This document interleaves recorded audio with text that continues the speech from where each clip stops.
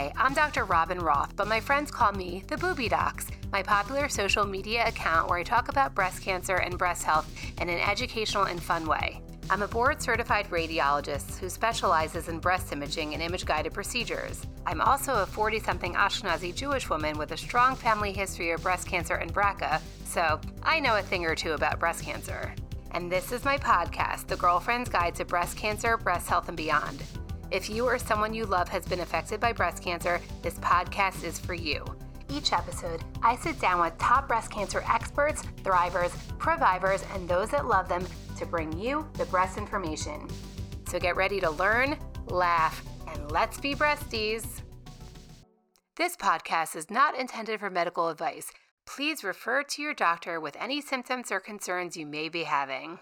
Thank you, and enjoy the show. It is my incredible honor to introduce you to my friends at the Pink Eraser Project, a newly launched nonprofit to help accelerate the development of the breast cancer vaccine, which, thanks to their support and top cancer researchers from around the country, could hopefully be here in the next 5 to 10 years. Yes, you heard that right. I am joined by co-founder Kristen Dahlgren, an Emmy-nominated NBC reporter and medical correspondent for nearly 3 decades, who recently stepped down from her role to launch the Pink Eraser Project, which as a breast cancer thriver is a project so near and dear to her heart.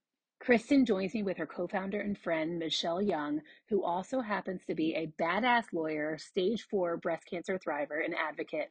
Their mission to support breast cancer vaccine trials and researchers, including Dr. Kieran Dillon, Executive Director of the University of Washington Cancer Vaccine Institute, who joins me on the podcast as well. I promise this episode will leave you feeling hopeful, inspired, and wanting to support their mission of erasing breast cancer. A huge thank you to podcast producer Katie Dwyer for editing this episode.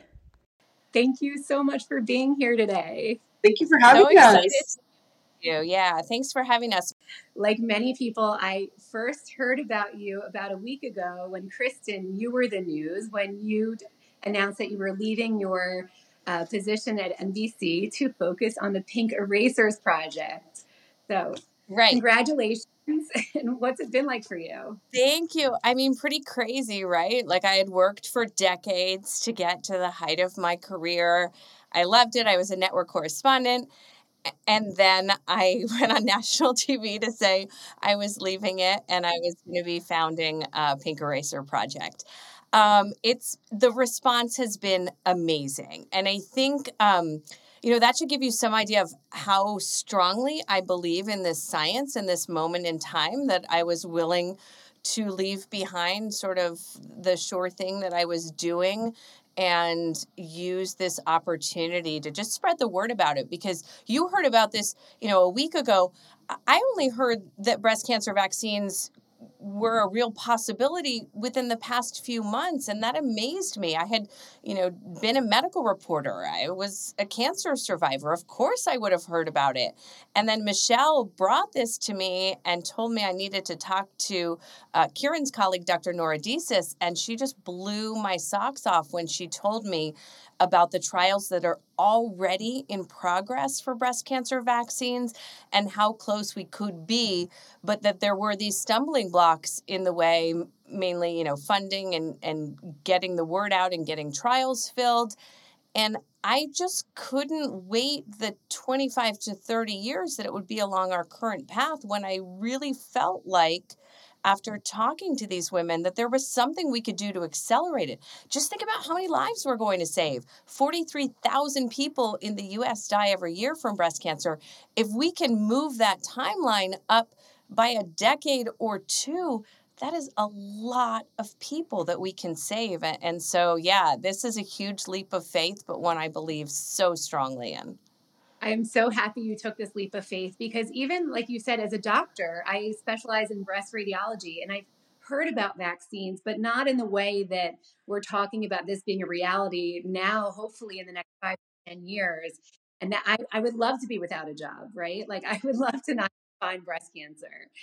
So I'm as excited as you. And once I heard the story about how this is going to be a reality in the near future, I was very inspired and knew I had to speak to you. So thank you. So tell me a little bit before we get into the Pink Erasers project and all the incredible research that has been going on for the past, few decades. Kristen, I want to hear a little bit about your breast cancer story and why this was so important to you. Right. So I had no family history of at least early breast cancer. My grandmother had it about 85 plus.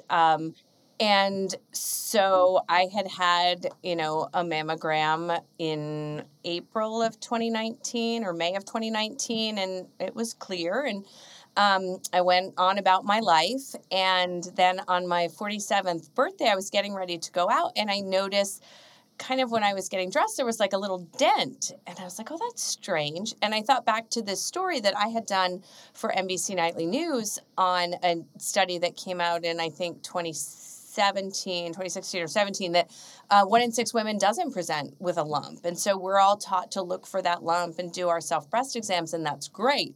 But not everybody has that symptom. And so when I saw that dent, I thought, oh, I have to get this checked out. My life as a correspondent was busy. The next day I got sent on a hurricane, and I was traveling to the Outer Banks of North Carolina, and my husband was like, no, you need to find a place to get a mammogram and ultrasound down there. And, in spite of the fact that everyone was evacuating the Outer Banks, I called the hospital and said, well, maybe you could fit me in if somebody canceled. And they did. And the nurse said, well, why don't you just wait until you get home? And I knew my body well enough that was something new and something that I knew I wanted to check out. And so I went in and I had the ultrasound, and it turned out it was stage 2 breast cancer. And I had it in at least one of my notes at the time we knew. And so, it's a devastating diagnosis. I didn't know anything about dense breasts or that I should be doing additional screening. I think I may have gotten a letter that I ignored, or, I just didn't know. And Right. so it was important for me to start speaking out as I was going through treatment. And so that sort of started this advocacy where I didn't want anyone to go through what I went through. So it was important that I talked about screening and early screening and what people should do. And that's actually how I ended up meeting Michelle, was in a story about early screening and the amazing work that she's done. And so my diagnosis really led me down to this path where I am now, where I want to shout it from the rooftops, not just now about the early screening, but about what the future might look like, where none of us has to die from breast cancer. I'm so glad you mentioned the self-breast exam, that finding your own, a change that is not a lump, right? Even the self-breast exam has become controversial, which, brings up a lot of points about just breast cancer screening and misinformation just out there. Like even from the cancer institutes, like the American Cancer Society doesn't technically recommend the monthly self-breast exam, but they recommend breast self-awareness, which to me is the same thing.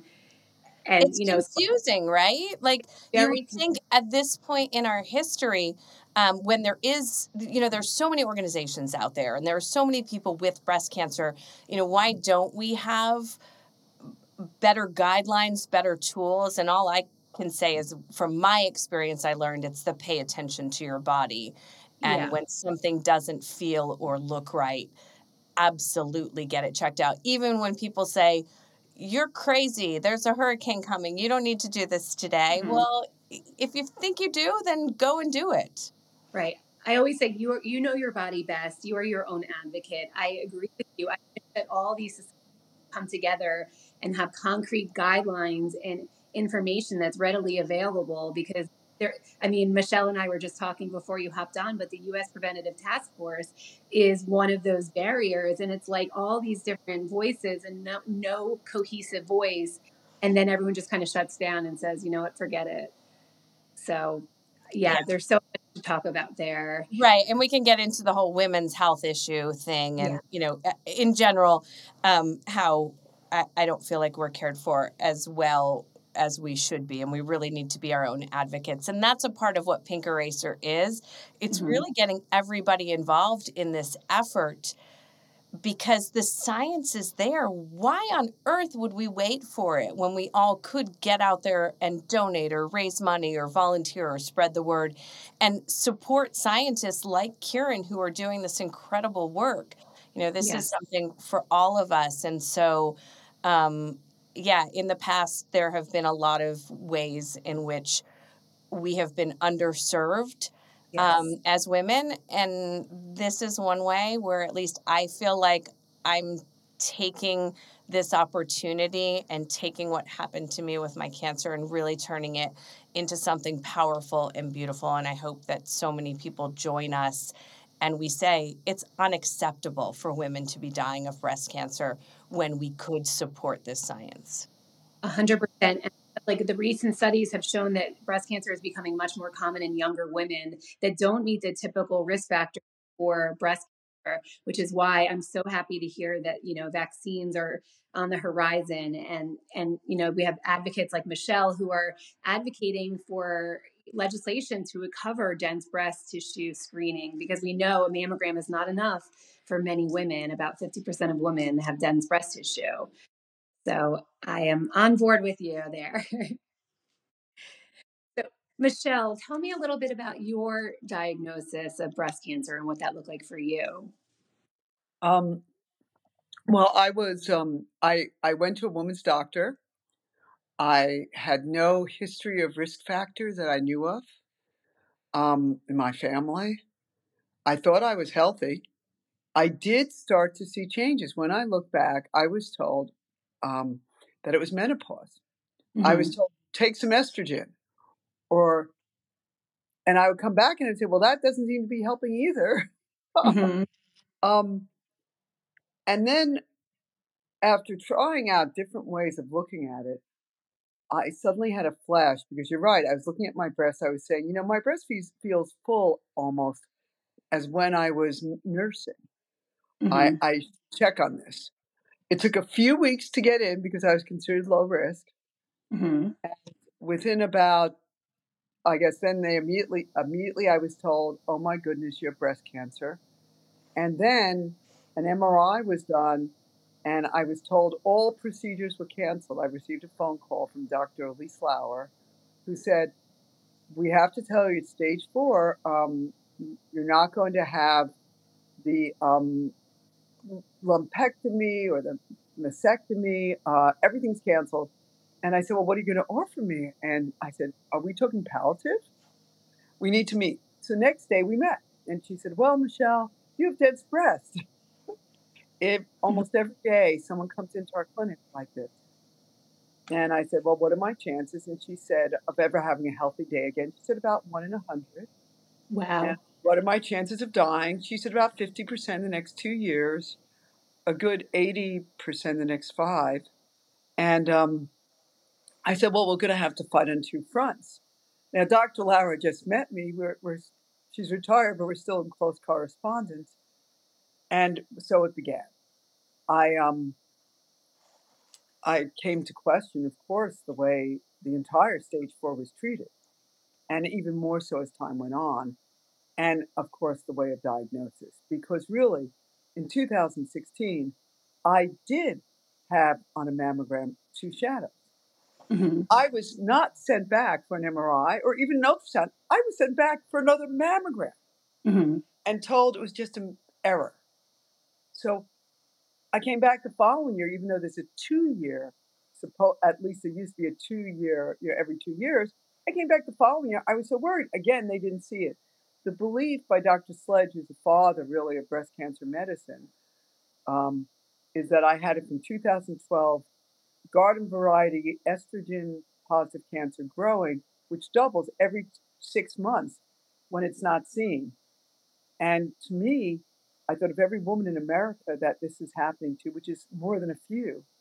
And it was wrong. And I also thought of the treatment of stage 4, which is non-existent. And of course, that was wrong too. And I have been in complete remission now for 4 years. The laws are changed in Ohio, so hopefully I'm on the right track. I just want to say thank you for sharing your breast cancer stories with us. And I'm so sorry you had to go through that. But it is really just so inspiring to see how you turned your breast cancer diagnosis into purpose, and you're going to just save, millions of lives down the road. So kudos to both of you. I am very inspired by your advocacy, especially with regards to dense breast screening, which is something I'm very passionate about as well. We mentioned that about 50% of women have dense breast tissue. And we know that it makes it harder to see small cancers using a mammogram alone. And we now know it's also an independent risk factor for developing breast cancer. So as a radiologist, I always tell women to consider, if they're proactive, want to know the earliest, if they want the best cancer detection, it's really important to either add an ultrasound or an MRI to your mammogram every year. So that will help us find earlier breast cancers at a more treatable stage, possibly avoiding chemotherapy and possibly avoiding lymph node dissection and these other more aggressive treatments that, or being told that, there are no options, which thank God are changing. But as few women as possible to experience a stage 4 diagnosis would be ideal. And absolutely. And let me go, because we did change the law and it still needs a great deal more changing, which we can talk about. One of the recognitions I had, because my partners in writing the legislation for Ohio and then going towards the nation, were the leaders of the American Radiology Association. You might know Annie Brown or Mary Mahoney. And what I realized from that experience, and of course traveling the world to try to figure out how do I cure myself, was that the doctors didn't have a voice. They had the science. This is what was so frustrating. I mean, a short MRI can catch breast cancer. yes, It was not expensive or unreasonable to have every woman tested properly, and it wasn't being done despite all the medical studies, despite the loss of lives. So the question was, how did you get the doctor's message to the public? So really, I recruited my whole doctors, and I began that effort from my chemo. While taking chemo, I began to organize the group who are still together. And we're still solving the problems of how do we get every woman early detection. Now, the thing I realized then is there was another group that was having the same problem, and that was the doctors like Dr. Desis, and that these extraordinary doctors, and you're going to hear about the Virus Institute, actually could treat cancer in such a way that it would no longer be chemo, radiation, everything. You would be diagnosed and you could get a shot. Imagine that. It would, and if within 5 to 10 years, it would be like polio. For $1, $2, simple, easy shots. And so each person would say, well, gee, Michelle. They'd say, how long do you think it would take till we cure cancer? And they said, if you got rid of all the blocks, a year, 2 years, 5 years. So once I felt we made some headway on the first part of the problem, which is how do you detect, I figured that hopefully we'd have a little luck in presenting the doctors again, because what they're doing is so mind-blowing, so amazing, and would save, I've looked this up, I mean, we're not talking about just 55,000 lives that we know of in the US. We're talking about something that within a few years could actually save billions of lives and their families. Not small. In the third world, there is no detection. There is no treatment. Imagine if we went to every village in the third world and gave vaccine shots. Imagine what would happen. We're talking about something that would change and release the potential of women across the globe who right now are not just fighting death, stage 4, or fighting cancer, but fighting all the things that happen to you when you get cancer, which no one talks about, that are often very, very debilitating, from the mastectomies, to the radiation, to the chemo. Why would we want to unleash the potential, the lifespan, and the ability of women to live as long and as fully as possible? And that is where we are. And I said to our dear Kristen, who is one of the great journalists of our time, she really is a lowest light. I said, Kristen, I got to call you about something else, okay? I know I've been calling you about early detection and what a sham it is in our country, okay? I just had to say that, and how wrong it is. But I just saw the future, and we could cure cancer. And at first she didn't believe me, so I called her again. I think I called you a couple of times. And finally she agreed to call Nora. And we'll go to the rest story. When she called Nora, and very few people would do this, she said, oh my God, Michelle, how can I live my life? And her life is fabulous. Okay, I've come to know this woman. She is gorgeous. Her baby is beyond cute, Cece. Her husband is dreamy. Her friends all love her straight from high school in Jersey, like you. Uh-huh. She works at The Rock. Let's understand this. The Rock, okay? She has the dream life, and she said, I can't live not knowing that the world doesn't know of what we could have, and that people are dying every day, actually about every 11 seconds in this nation. If we go to the world, we're going 11 minutes, we're going to by the second, milliseconds. And she said, I could be the difference. And I said, by God, you could. You're, I mean, to me, and I didn't even see it then, but now I see it even more fully. I mean, she's like Herzl to Israel. She is like Gloria Steinem to feminism. She could take something that we all were learning on our own was true, okay?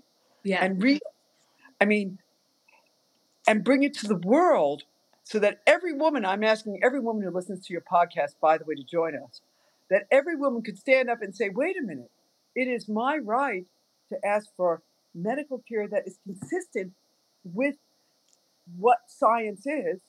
And I would like to live. I would like my child to live. I would like us to not undergo these horrendous treatments. Why can't we fix it all? And the answer is we can. So I want to say that no doubt Kristen's a hero. And I told her, she didn't listen to me. I said, keep your day job. but you know, she's that kind of person. She felt, and she's right, that in this kind of situation where there is such extraordinary breakthroughs that would save so many lives, we have to reach the nation. We have to bring women. And as far as I'm concerned, this is the feminist movement or the women's movement or the mother's movement that we should all want to be part of, because what is more empowering than to be healthy and to end a woman's disease that is being ignored and normalized as if it's okay? Michelle gives me way too much credit. Look, this is all of us. And I will say I'm writing something for Maria Shriver's Sunday paper, and I've been kind of trying to figure out what I want to say. And in a lot of it, it kept coming, well, why me? Why am I doing this? It's kind of the audacity to say, I'm going to make a difference and help cure cancer in the world. I'm not a scientist, I'm a journalist. And I am blessed to have a platform that I'd like to use for this. But the question really comes back to is why not me? And I know we ask that a lot when you're diagnosed with cancer. Why me? Well, why not us? I mean, 1 in 8, it could happen to any of us. And so as far as the, making these steps and taking on this project, why not me? Why not Michelle? Why not any of us? We do have the power. And I said this on the Today Show when I was leaving. If I've learned anything as a journalist, it is that one person can change the world, but it's also that it's a lot easier when it's all of us together. And so what we're trying to do is create a movement. And you see that Michelle, is so passionate and able to rally the troops. And that's what I love about her and why, I would follow her anywhere at this point. And it did take me a little while because I just hadn't heard about the vaccines. And that was my own, failing in that I didn't right away say, well, okay, let's look at it. But we're here now. And we had those conversations with Dr. Oh, no. First of all, it wasn't a failing. I think at first it was thought to be a person stage 4 is, you assume they're desperate and they're grasping at straws, but I really wasn't. I actually felt the same way you felt. I have felt at every point in my life that you have a chance to make a difference for others. And that you're really, really, really fortunate if you do have that chance. And truthfully, first of all, Kristen, I'm not giving Kristen, talk to me in a year if I'm giving Kristen too little credit. I have a feeling we're going to see this very differently. She's really extraordinary. But I wanted to say that what I want every woman to think about is if you're told to do your bucket list and instead you say, well, maybe I aim to to question everything so that I can live. And then 2, why not save the whole world with me? that struck me as a very laudable goal. And to see how far I would go, I now believe that everywhere I have gone, the number of people who've come on board has moved my soul to the very core. And the recognition I want to say is to everyone who joins us, okay, the recognition that you can save lives while suffering, if you want to call it, is an extraordinary one. When I was driving home from passing legislation, it was a haily, rainy day. It was horrible weather. And I knew that we saved, by my calculation, about 5,000 or more lives a year. And I thought, well, I said, if I'm not taken out today by the rain or the snow or by something else, don't you think I should go for 55,000? And then when I started to see what the nation looked like, I said, well, why not go for the whole thing? It was a series of recognitions that we have a choice. We have, I think it's 80, I believe it's 86,000, so approximately 86,000 seconds a day. And we can use that for small things, petty things, little things for ourselves, or we can use it for great, big, amazing goals. And if we're really lucky, people will start to come along one after the other. And the next thing you know, you have a Kristen, you have Vaccine Institute, which is number one in the world, saying, okay, we're in. If you think you can help us, we're in. And then the next thing you know, you have the top people coming in from all over in the very start of the profession saying, why not? But now we need all the women. We need to create a wave of such interest that we actually change things. Because what has happened in the past on women's health and on breast cancer is that an issue is raised and then it's forgotten. We don't want that. We would like this to end with the end of breast cancer and with every woman who gets involved feeling genuinely empowered, valued, treasured, and learning their own ability to transform others' lives and their own. I mean, Dr. Roth is on board. Okay. So another one inspired. And when you talk about wanting to get this message out, I'm like, I want to help you get this message out. So I am so happy that we're here today and having this important conversation. But now we have to hear about the science, which is why we brought on Dr. Kieran Dillon from the Vaccine Institute to tell us about the amazing research that has been going on that none of us really knew about. Yeah, well, I'm really grateful to be here. And, before I talk about the science, I just wanted to say how inspirational it's been to have Kristen and Michelle along. We know what we've got here, and it's so, amazing to have now a platform where the world gets to hear about our work as well. So, at the Cancer Vaccine Institute, we are making vaccines to treat and prevent breast cancer. And the basic concept is this, that vaccines train the immune system to recognize cancer cells as foreign and dangerous, and then elicit a response that results in destroying those cancer cells, and then that the body remembers those cells last for years after the vaccine has been administered. And this works really in a way that's quite similar to how infectious disease vaccines work, which, we went down this route initially, Dr. Nordesis, who's the founder and director of the Institute, because vaccines have had such a profound impact on human health. And we knew that the immune system could see cancer, but there were some blocks, and vaccines can help that. So we've been working on these vaccines for over 20 years. And this moment, today in history, we really are at a tipping point because we know specifically the kind of immune response that's needed to kill cancer. Because of all of the research that's happened over the past few decades, we know a lot about breast cancer. We know the proteins that drive different types of breast cancer, and we can target those proteins. We also have the technology to help us to be able to do that. And specifically for us, we developed DNA vaccines, similar to the mRNA vaccines that were used for COVID.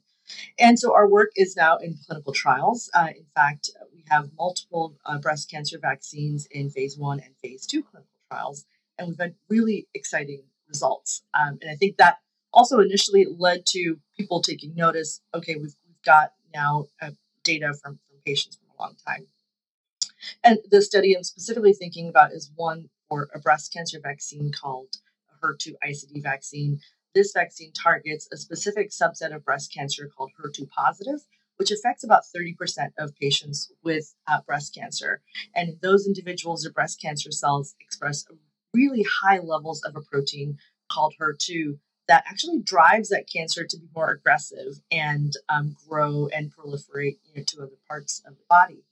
So we created a vaccine that targets a specific component of that protein that we know is going to elicit that tumor destructive response. And we made that vaccine as a DNA vaccine and did a phase 1 clinical trial for women with advanced stage breast cancer, so stage 3 and stage 4 breast cancer, who had been treated and then had no evidence of disease or only had cancer in their bones, which is, is a bit more indolent. And so we recruited 66 women who had received one of the 3 different doses of vaccine. So a lower dose, a middle dose, and a higher dose. And we asked, 1, is the vaccine safe? Can we see the kind of immune response we're looking for? And 3, we're going to follow these women for 10 years. How do they do? What does survival look like? So to answer each of those questions, 1, we know the vaccine is safe. The vast majority, 97% of women had really mild side effects, pretty similar to what folks get with the flu and COVID vaccines. So you have, injection site redness and maybe a little bit of pain, flu-like symptoms that typically resolve within 3 to 4 days. And we saw that with each of the 3 doses that we had, all of those different doses elicited an immune response in the patients, and specifically the kind of immune response we're looking for that we know would help destroy cancer cells. And then we followed these individuals for 10 years. And when we went back and analyzed the data, the results were really remarkable. We found that the middle dose was the most effective. 85% of those women, 10 years after receiving the vaccine, were alive, and more than half of those had not had their cancer come back. It's pretty remarkable. And even with with the low and the high dose, more than 70% of those women were alive today. And to compare, we would expect women with advanced stage breast cancer, only 50% of them would be alive about 4.5 years after their diagnosis. So the results were really remarkable. And in fact, earlier, actually last year, we had our first patient reunion. Just incredible to have a room full of women with advanced stage breast cancer who've been around for a decade or more. And really inspiring for our entire team to know that, really are out there and helping change people's lives.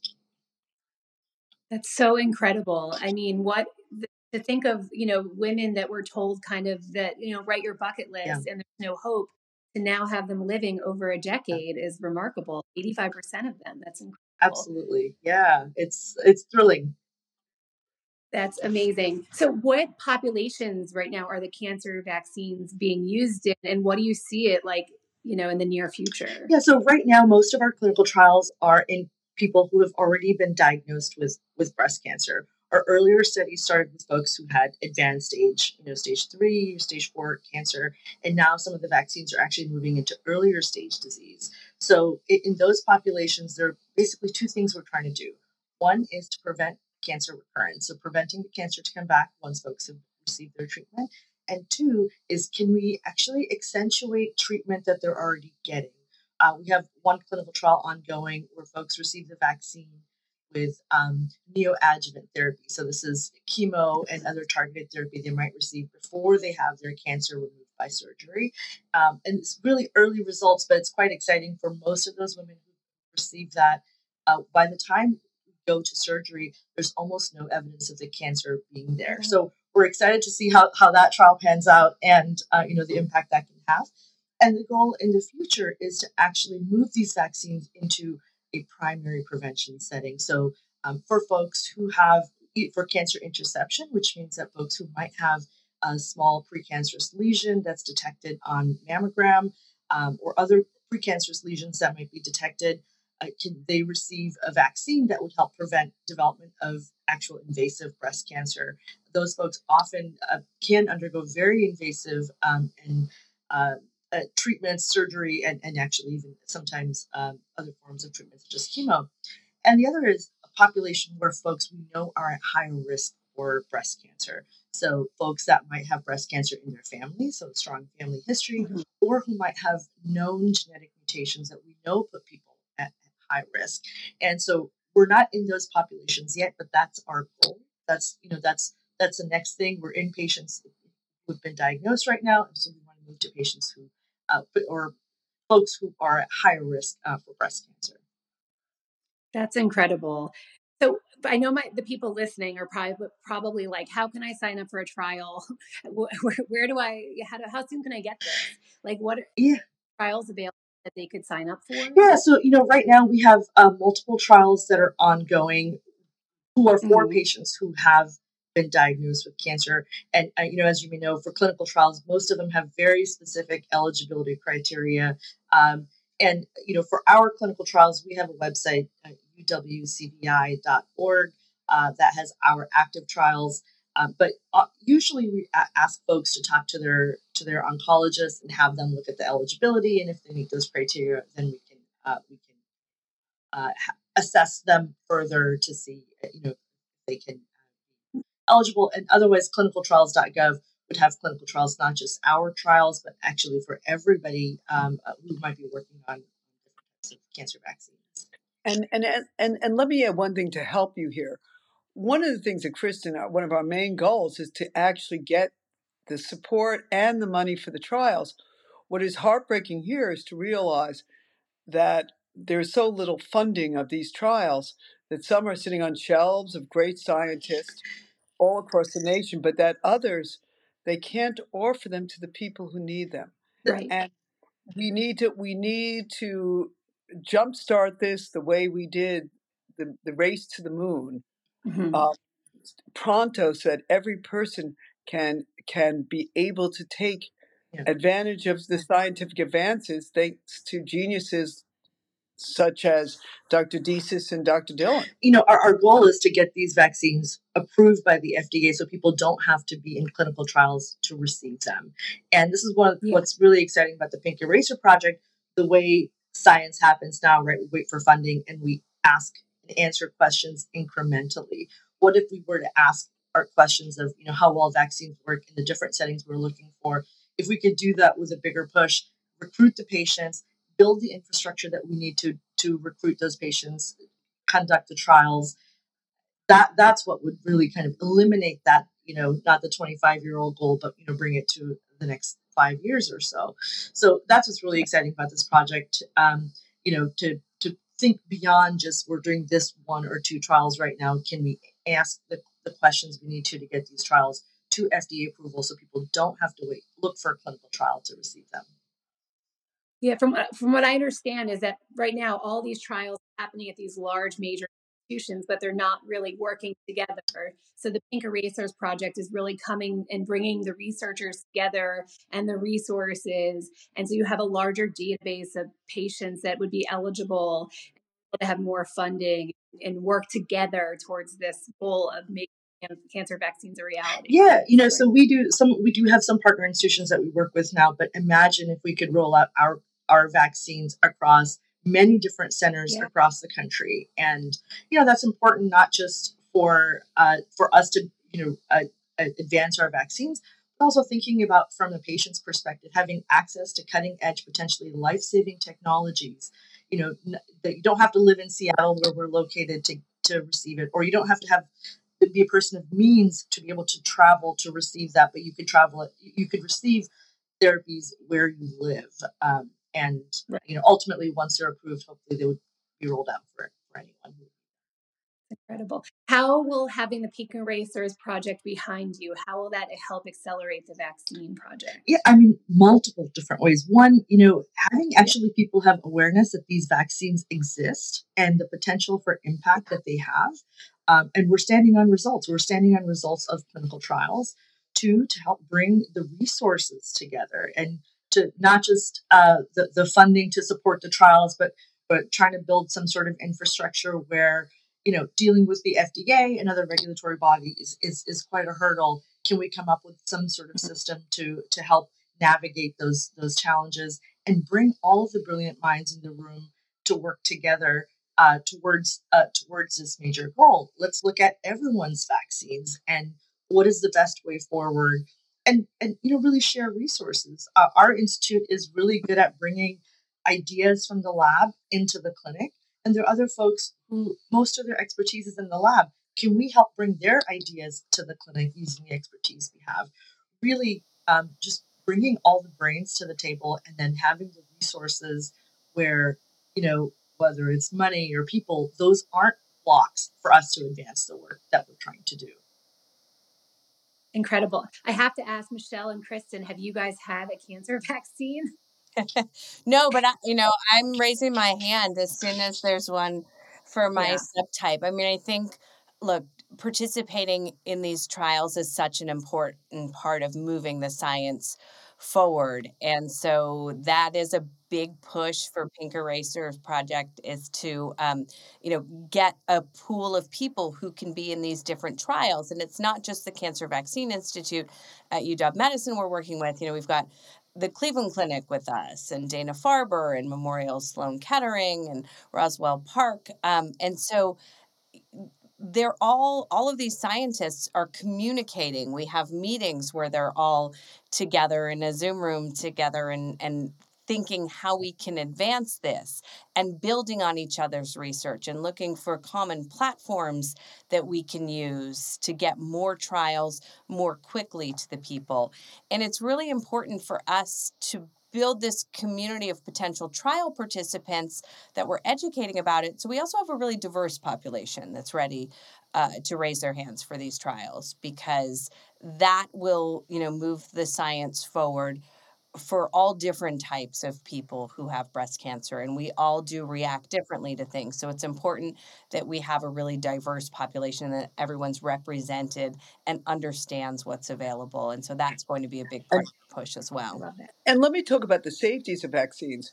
Obviously, I was considered a very fragile patient, so my doctors were afraid of me, what shampoo I used.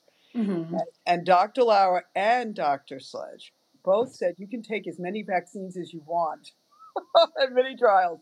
Vaccines are actually very harmless, and people don't realize that. So the answer is I would sign up for every trial that anyone would allow me in. A vaccine is such a what it does is it just boosts your immune system. Could there be anything more beautiful than that? I have to say that, vaccines unfortunately have become very political over the past few years. So what do you say to people that are, have some hesitancy regarding, cancer vaccines or any vaccine? And I thought about this, sorry, Michelle, before I went on the Today Show, and I wanted to make this point, is this is different than what people are debating or, what's become politicized. This is never going to be a vaccine that the government mandates. Mm-hmm. Cancer is not an infectious disease. You can't catch it by sitting next to me on the subway. And so it is, that's not the issue here. You are always going to get to choose whether or not to do this. Now, it may be you're choosing as part of your treatments, and think about it. Your current options for treatment are mutilating your body, putting, toxic chemicals into it, or radiation. And I'm grateful for all of those things, and they saved my life. But there might be a better way, and something that is less harmful over time and doesn't leave you with so many side effects. And so it's going to be a choice for those people. It's going to be a choice for people who are at high risk. And then it's going to be a choice, hopefully down the road, for people who maybe don't want to even worry about getting cancer. And I'd rather do this vaccine than have that be the outcome. We're accelerating things. We're not cutting corners. These are all going to go through the regulatory process and be very safe. We're just moving things around quickly. And I think everybody can agree that our current system is not always quick and, the most efficient. And so we're just trying to help shepherd it through. I love that. And just to clarify that these vaccines, they're not in lieu of the treatments like the chemotherapy and the radiation that you're in the surgery that your doctor may prescribe. It's in addition to. So currently the vaccines are given to folks who have been diagnosed, and Dr. Desis, our director, often gives this analogy. If a patient with an active bacterial infection walks into the ER, you're not going to give them a vaccine to cure that. You're going to give them antibiotics. So the vaccines boost the immune system to help support, clean up everything that happens after treatment. For the prevention vaccines, that's a different story, where in that case, it would be to avoid any sort of these more invasive procedures. So right now, we generally give vaccines to folks who have finished treatment. In the case of the neoadjuvant, that is, of course, concurrent with treatment that they have. I love that. So what is next for the Pink Erasers Project, and what can we do in the medical community as patients to support this mission? Can you all come behind us? Now, that may not sound small, but actually it's not that hard. You have these wonderful organizations, like I discovered all the radiology, like the American College of Radiology. We really need the doctors and the patients to combine a unifying force to say, this is something really important for our patients, that we don't want to be deprived of not offering them this option. I would really prefer, I think there's not a stage for, well, maybe there is, but I can't imagine there's a stage for a patient that when being told to do their bucket list and have a painful, dreadful death over the next few months might say, oh, a vaccine? I'm in. I think it's, or if I had a recurrence, I would be told, well, you're stage 4, you have to have chemo, and you'll be a different person when you're done. Who knows how many years you'll be on this and what it will do to you. I'd want a vaccine. So I think the first thing is that the doctors in influence, you're on podcast, in their organizations all band together and say, you know what, we are not going to use 20th century medicine in the 21st century when we know women are dying, or to say, consistent with our oath, we want to lead too. Just as Karen is here and Dr. Desis, we want the world to come with us because we have created this incredible gift to humanity of a wonderful way of resolving cancer or even preventing it. And we do not want this moment in history, which, by the way, is short. Many of the doctors involved, or several of them, have dealt with cancer, like our doctor herself, or they have had, they're older in their 70s or 80s. We don't want to lose this moment when we have, let's say, a Beethoven, a Mozart, geniuses all in the same room, ready to cure us, and we let this moment go. I have been told by the doctors that they bemoan the next generation. They said, you know, the thinking isn't the same, the creativity, the not your doctor, but the imagination that took place for these doctors in their 70s and 80s. We don't want to lose this shining moment when we could change everything with extraordinary talents like Nora. And I think that if all the doctors came with us, it would be the movement would be beautiful because it would be patients next to doctors. How can you turn us down? Add in the woman. It'd be a moment in America where we're proud of ourselves and where we're doing the right thing and where we're saving not just our lives, but really lives across the planet. It seems to me a very noble undertaking, and one that I would hope that every doctor, every nurse, everyone involved in cancer care says, I'm in, and how do I help? And I think all of the people too. I mean, I've said if everybody in this country just gave $3 or $4, we would be, at the end goal and able to fund all of these trials. There are also billionaires out there that could do it, themselves. And I imagine most people who are listening or watching this already have some tie to breast cancer. But as we've all learned, that could be any of us very quickly. It's, it's something we use that figure a lot. 1 in 8 women.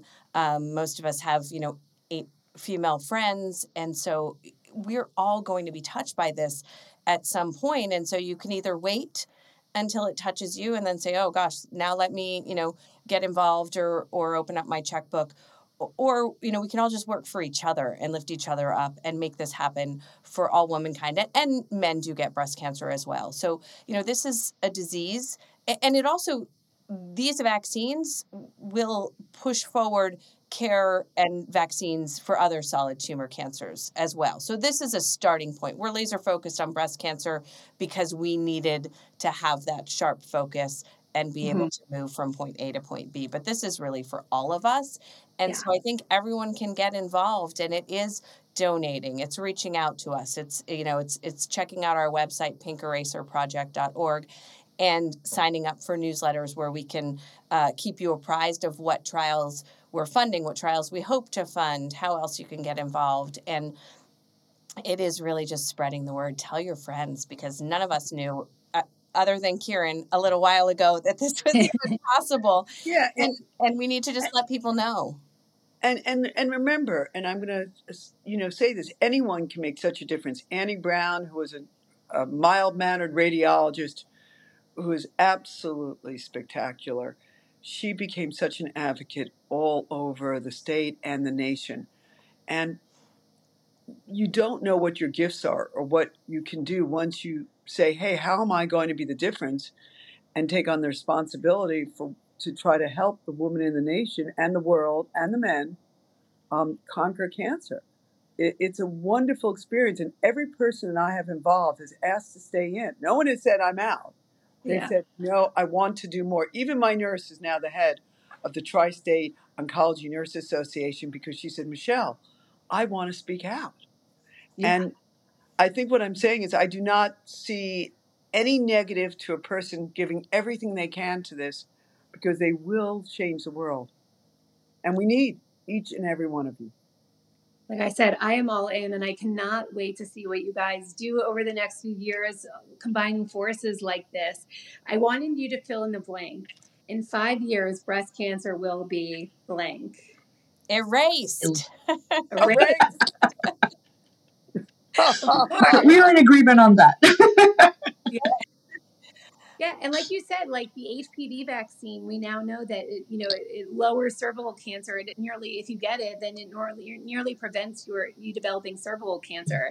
And to think that we could possibly be that close to it in the breast cancer realm and the other cancers that are coming, it's a very exciting time. It is an incredible time, and for all of us on this call, it's quite a personal thing, but the impact really could be global. And the way we're also developing these vaccines is to make them cheap, make them accessible for anyone who needs them, and really just get them to everyone who needs them, not just those who have means.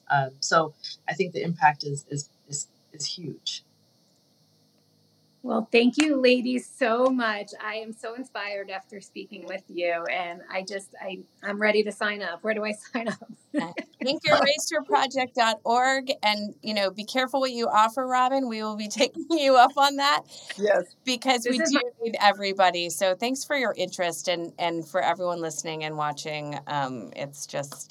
It's really been so uplifting to see the response to this. There is nobody who doesn't want this, so let's just get it done. Let's get it done. You get a bunch of women working on the same thing. We can cure anything. Yeah, for sure. Thank you so much for listening to this episode. If you enjoyed this conversation or learned something new, please go to Apple Podcasts and leave me a 5-star review and help spread the word. If you tell me you did, I'll give you a big virtual smoocheroo. And of course, make sure you follow me across all social media platforms at The Boobie Docs for more of the breast information. And a huge thank you to my podcast producer, Christian Cuveta, an amazing medical student who also wrote and produced the music for the show. Take it away, Christian.